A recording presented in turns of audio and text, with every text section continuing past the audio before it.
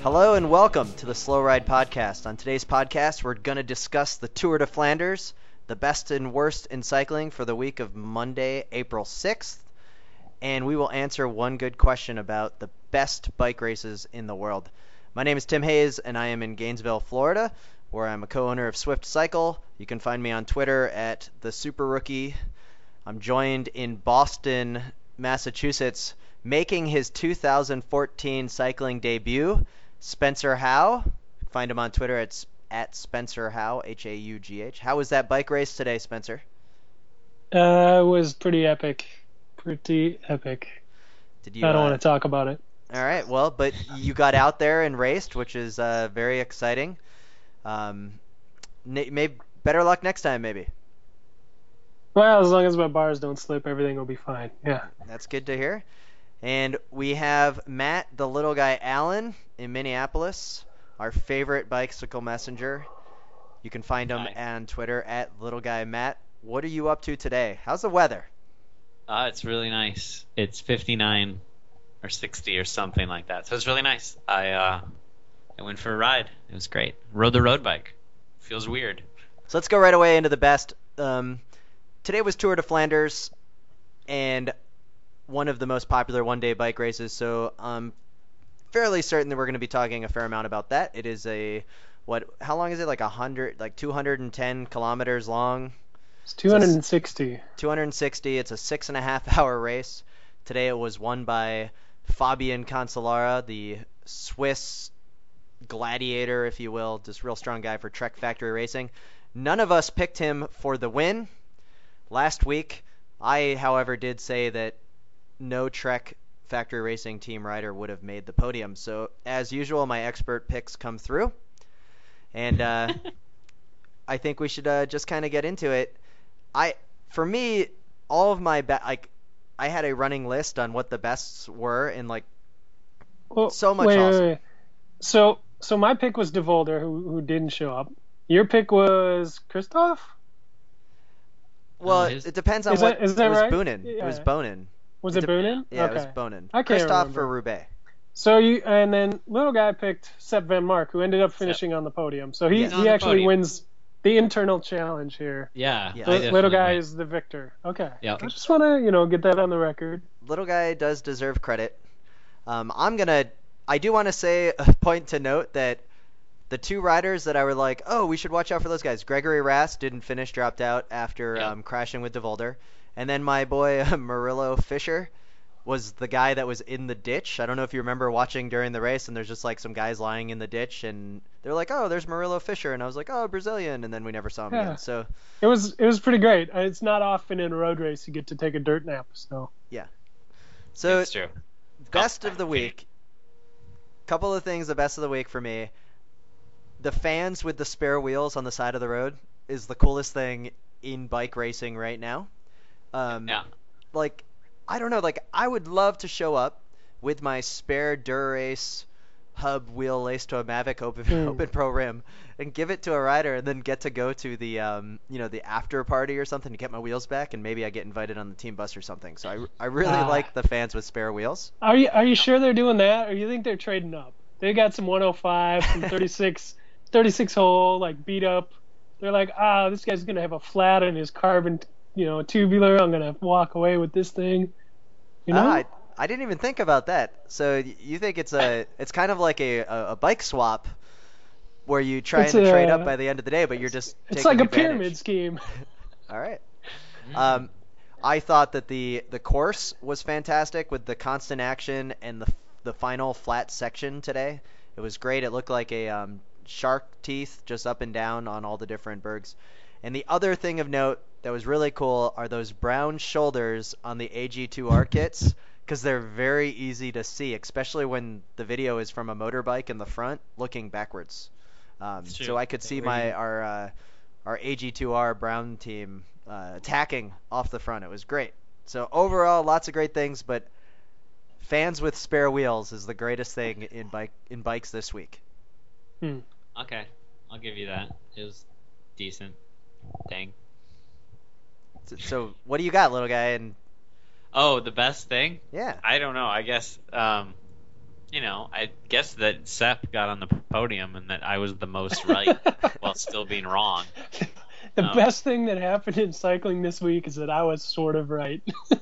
But well, That's awesome. I wanted Sepp to have a good race, and He had a he great did. race. It was great to see Mr. Second Place, Greg Van Avermaet, in second place. Yeah. As usual, but it was just I really liked the way he lit up the race and wasn't afraid, even though I'm sure whoever the hell's in charge at BMC told him to just wait all day and they would work for somebody else. He said screw it and just went off the front. Yeah. So Sepp another did reason great. he should lead that team at every single race. And Sepp seemed like maybe he lost his temper there at the end for a minute, and I think and then he Sepp got was himself pretty kind mad. of I don't know boxed if you in. guys, you see his tweet that No. he had. He wrote you should look it up, but he basically says yes and then he curses like 5 times back and forth and says he can't decide how he feels. I think he was pretty excited about third and also really upset about the third. so I can totally understand why he was your pick for just not knowing how you feel on things. That's pretty good. It's brutal, it's tough for anybody at any level to like get a good result, but to know that a better result was like right there and maybe you made a tiny mistake, and you still did great, but like it's super conflicting, I don't know. I mean, if I got on second place even in a Cat 5 crit, I would be pretty stoked. But if you lost the win just because you misshifted or something, you did something dumb, and you were like, man, it was right there. Like, how do you balance that? Oh yeah, I hear you. That's a lot. I mean, all year he was probably this and obviously Roubaix, but this was his peak. The whole season, and you're like 10 feet from like the ultimate pinnacle of your goal, and you're almost there. But better luck next time. I do want to say that I like his that he didn't go with the Aero helmet, which was nice. Yeah. The Belkin Aero helmet is one of the most hideous in the peloton. It's not the most hideous, and I'll get to that later, but it's pretty bad. So he just had the regular Aero helmet. So maybe if he had the Aero helmet, he would have won. I don't know, yeah, probably. That's a good point. Yeah. What do you what's your best of the week, Spencer? My best of the week actually has nothing to do with the Tour de Flanders. All right, we'll talk to unfortunately. you later. Thanks for joining us on the Slow Ride podcast. We'll be back next week. No, the Tour de Flanders was great. But my best of the week transcends that. It involves some controversy, which I'm a big fan of. So I don't know if you guys noticed the internet explosion a few days ago that happened over a brand on social media, kind of taking a dig at a local hero here in New England, and I think probably everybody's at least seen or heard of for being overweight. They tried to say, oh, would you rather be this guy? And they put some cool mountain bike dude wearing a backpack, like who looked like some weird hipster in the woods. Like it was strange. Or would you want to be this guy? And they put a picture of Ernest, who has been written about in all kinds of publications and has a huge following and has really been working for a long time to turn his health around. It was interesting, and people just destroyed them on social media. Their Facebook page had hundreds and hundreds of comments of people just tearing them a new one, and it was such a poor choice for them to make, but like such an awesome response from the cycling community. Hey, that's what we're all about. There's not many of us, and it's just silly when companies think that that's okay, to just pick apart, like, oh, this guy's cool and this guy's not, Well, the fat shaming. I mean, it was horrible. Well, even I don't even know who this hipster mountain bike guy they had was or whatever. Like, maybe he rides all the time, but like, I've seen Ernest out racing at races I've been at, and he's not gonna win, but like he's out there and he's actually part of the scene and involved in the scene, and it looked like a company that just had no clue. Yeah, and I saw the aftermath with their posts, and it was classic apology. I thought of all the apologies I've seen over, this one seemed like the most legit, and I really liked how Cosmo Catalano of Cyclosm really called him out and just told him to grow up, grow the F up, and it was very blatant. So. Yeah. I see. I am in a totally different world. I heard none of this week. Well, so. we're going to go take off. We'll be right back with the worst of the week.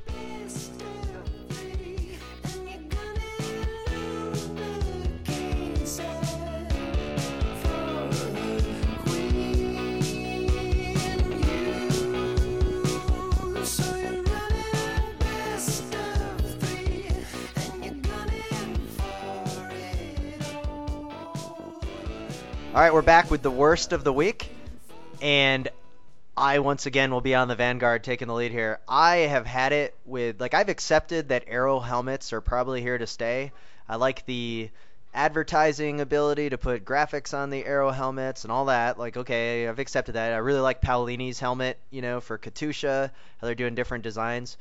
But holy crap, that specialized Aero helmet that the Tinkoff guys are using, and then the Optum Hell, or I don't even know, that Tom Boonen's wearing. It's got that. It looks like a TT helmet with the tail that comes off the back. It is the ugliest thing around. Every other Aero helmet I'll accept, but that thing should be UCI outlawed. It's probably the most Aero. Who cares, little guy? Oh, I agree. I'm just saying it's funny that it's probably the one that's the best Aero dynamically, but. Those tails are probably sharp, man. Those could probably poke somebody in a crash.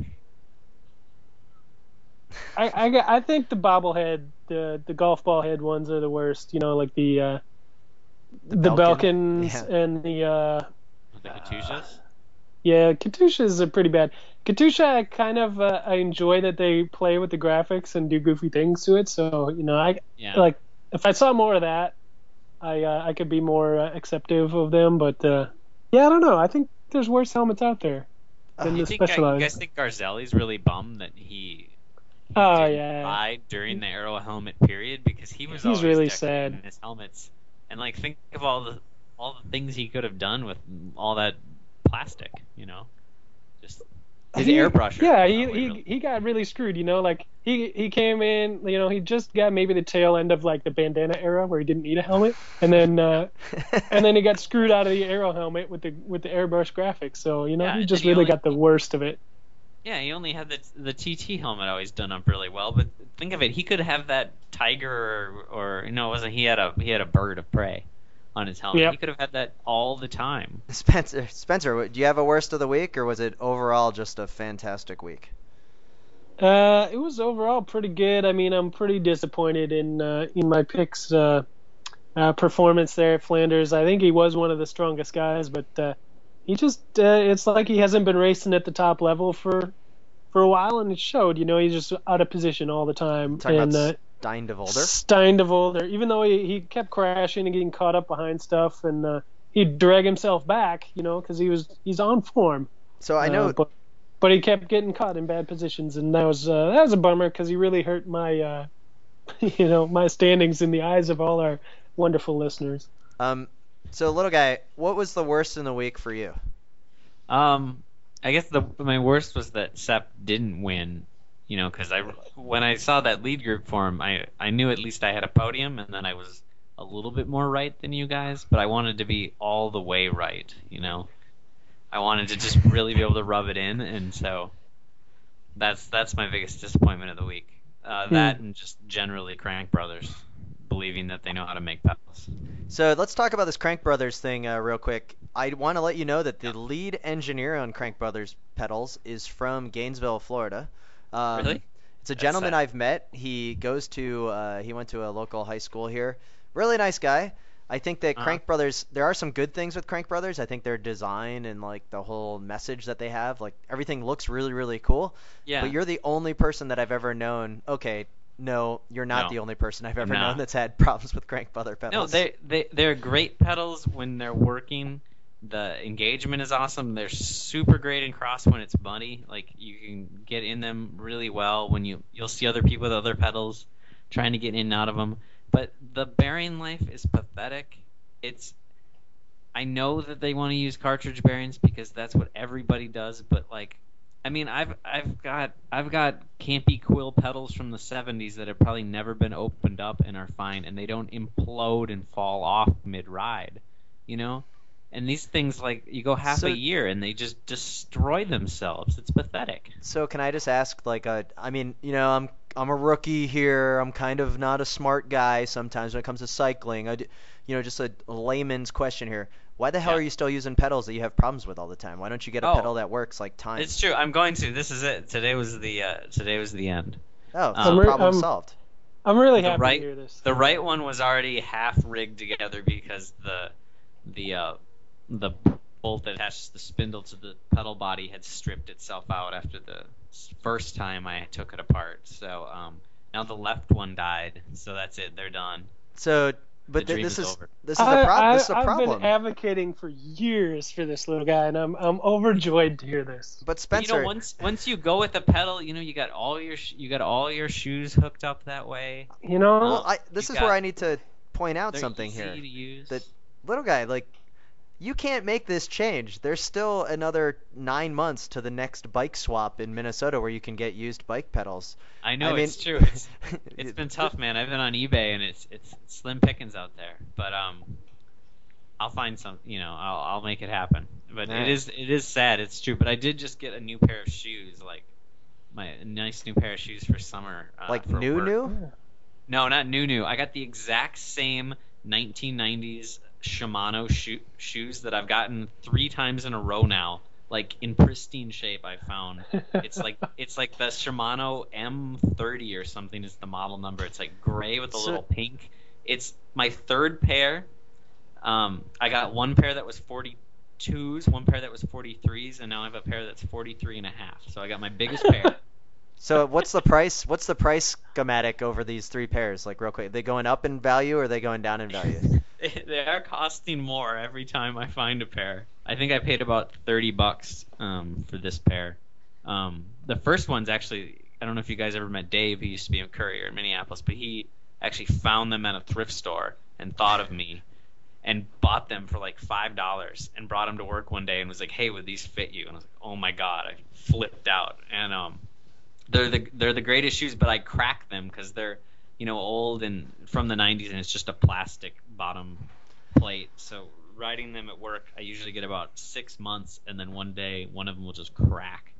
And all right. Well, it sounds. Still ride it, but it's no fun. Sounds like you made the worst of the week the best of the week because you found another pair of 1990s Shimano shoes for $40. All right, we'll be right back with the one good question.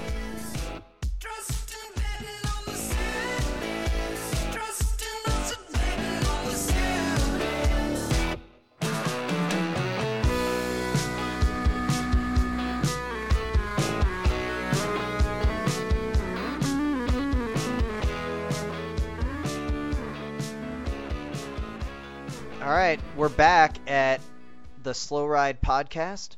Once again, thanks for joining us. You can always email us also at theslowridepodcast@gmail.com. Any type of questions, you need expert advice, we are your go-to fools on all things bikes. Emphasis on fools. So, Tour de Flanders, Paris-Roubaix next week. Lots of bike racing stuff. Spencer talked a little bit about the horrible social media skills of a Boombotics or whatever that company is out in San Francisco. But the question I need to ask this week, is Tour de Flanders the greatest bicycle race in the world? I don't know. Silence. I don't think you can really pick a best. I feel like every week in the spring, I think, oh my god, I'm so excited. I'm so excited it's Flanders, and I'll think this is as good as it gets, and then by the end of this week, I'm gonna be so excited for Roubaix, and then I'll think it's over it, and then I'll be so excited for Amstel Gold. You know, it just keeps getting better. What are you thinking, Spencer? Are you talking one-day races here? Sure. Let's quantify it with one-day races. All right. No, Flanders is not the greatest. Whoa, what do you think's the best then? Flanders is my personal favorite. I love it. I think it's got everything that you need. Super steep, sharp climbs, cobbles, road furniture, action, drama, all that stuff. Like everybody's amped for it, and it's perfect. But every year, kind of how what little guy was saying, like I get super amped for Flanders, and I think it's the best thing. And then the next week, Roubaix comes, and it's the queen of classics. It just is. It's the best one, bar none, every year, always. Even when Stuart O'Grady won, that was even like though the worst thing ever. It's not my favorite race of the year, but it is the best. It is the greatest one-day race that there is. You know why that Stewart one was bad? Was because we went for that bike ride and then we all got to the bar and the coverage was like way ahead of where we thought it would be. And we missed like 95% of the race. That's why that was the worst one. That was fine. So Roubaix, and then little guy, is waffling like normal. I'm gonna waffle like a politician. I really like Lombardy just because it's gorgeous to watch and it's right by my birthday and it's always exciting. It's the end of the year. Yeah. But it's rarely the best actual racing occurring there. I feel like. I thought for sure it was Tour de Flanders, and I'll stand by that, and I'll say it because of this, because this was the first time I've watched a bike race today. I didn't have time to go to the bathroom because there's always like a new climb and all types of constant action with all the climbs. Yeah. There's the whole fan culture, like the dudes showing up with the Ned of Flanders flag, right? You've got all of that, and then I for once didn't think about doping, and if the winner had doped in the final, like for a good 2 or 3 hours, I was just like, that was an awesome bike race, and it was about the whole like feeling of it. And then I was on my ride later, and I was like, oh man, they're probably all doping, brr, brr, brr. And I was like, oh man, no, normally I think of doping like in the final 10K. I'm like, oh, which one's on a cycle this week, right?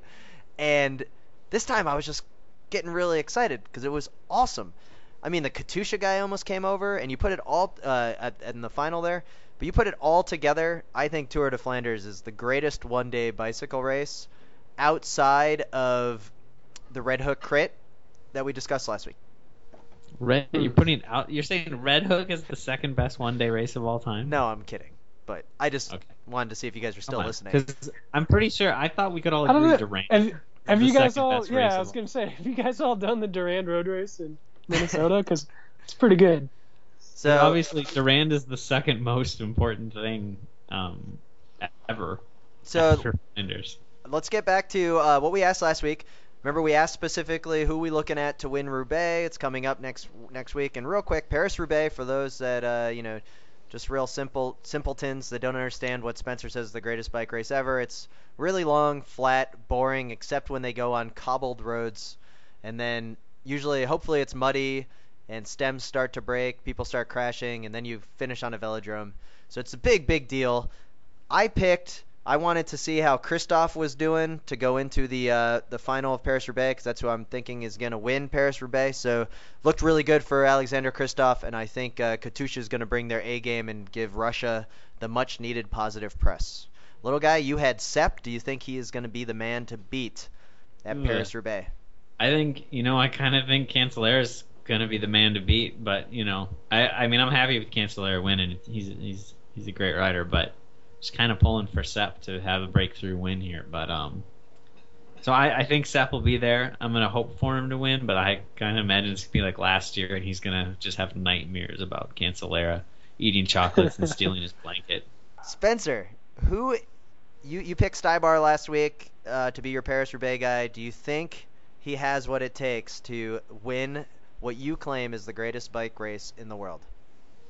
After watching Flanders today and seeing him up there covering moves and being right up in the action, I think I'm going to stick with my pick. I think Roubaix suits him a lot more than Flanders does. I think he can handle the cobbles more than the climbs with his cyclocross skills, and he's going to bring that skill to the velodrome and smoke everyone. He'll probably ride away solo, actually, and enter the velodrome gloriously solo, and instead of zipping up his Quick Step jersey and dusting it off, he's going to unzip it and reveal his World Championship stripes that he's wearing underneath, and it's going to be so epic. I'm gonna cry. Do you think the UCI will fine him for Yes, wearing I that think in they the will. wrong event, sort of thing? And I think he'll sign that check and put it in the mail the next day. He will not care. It's going to be awesome. He'll So- happily do that. If any of those riders win Paris-Roubaix next week, you can say you heard it here first on the Slow Ride podcast. Thanks for joining us for our Tour de Flanders recap and the best and worst in cycling for the week of April 7th, and we wish you nothing but the best.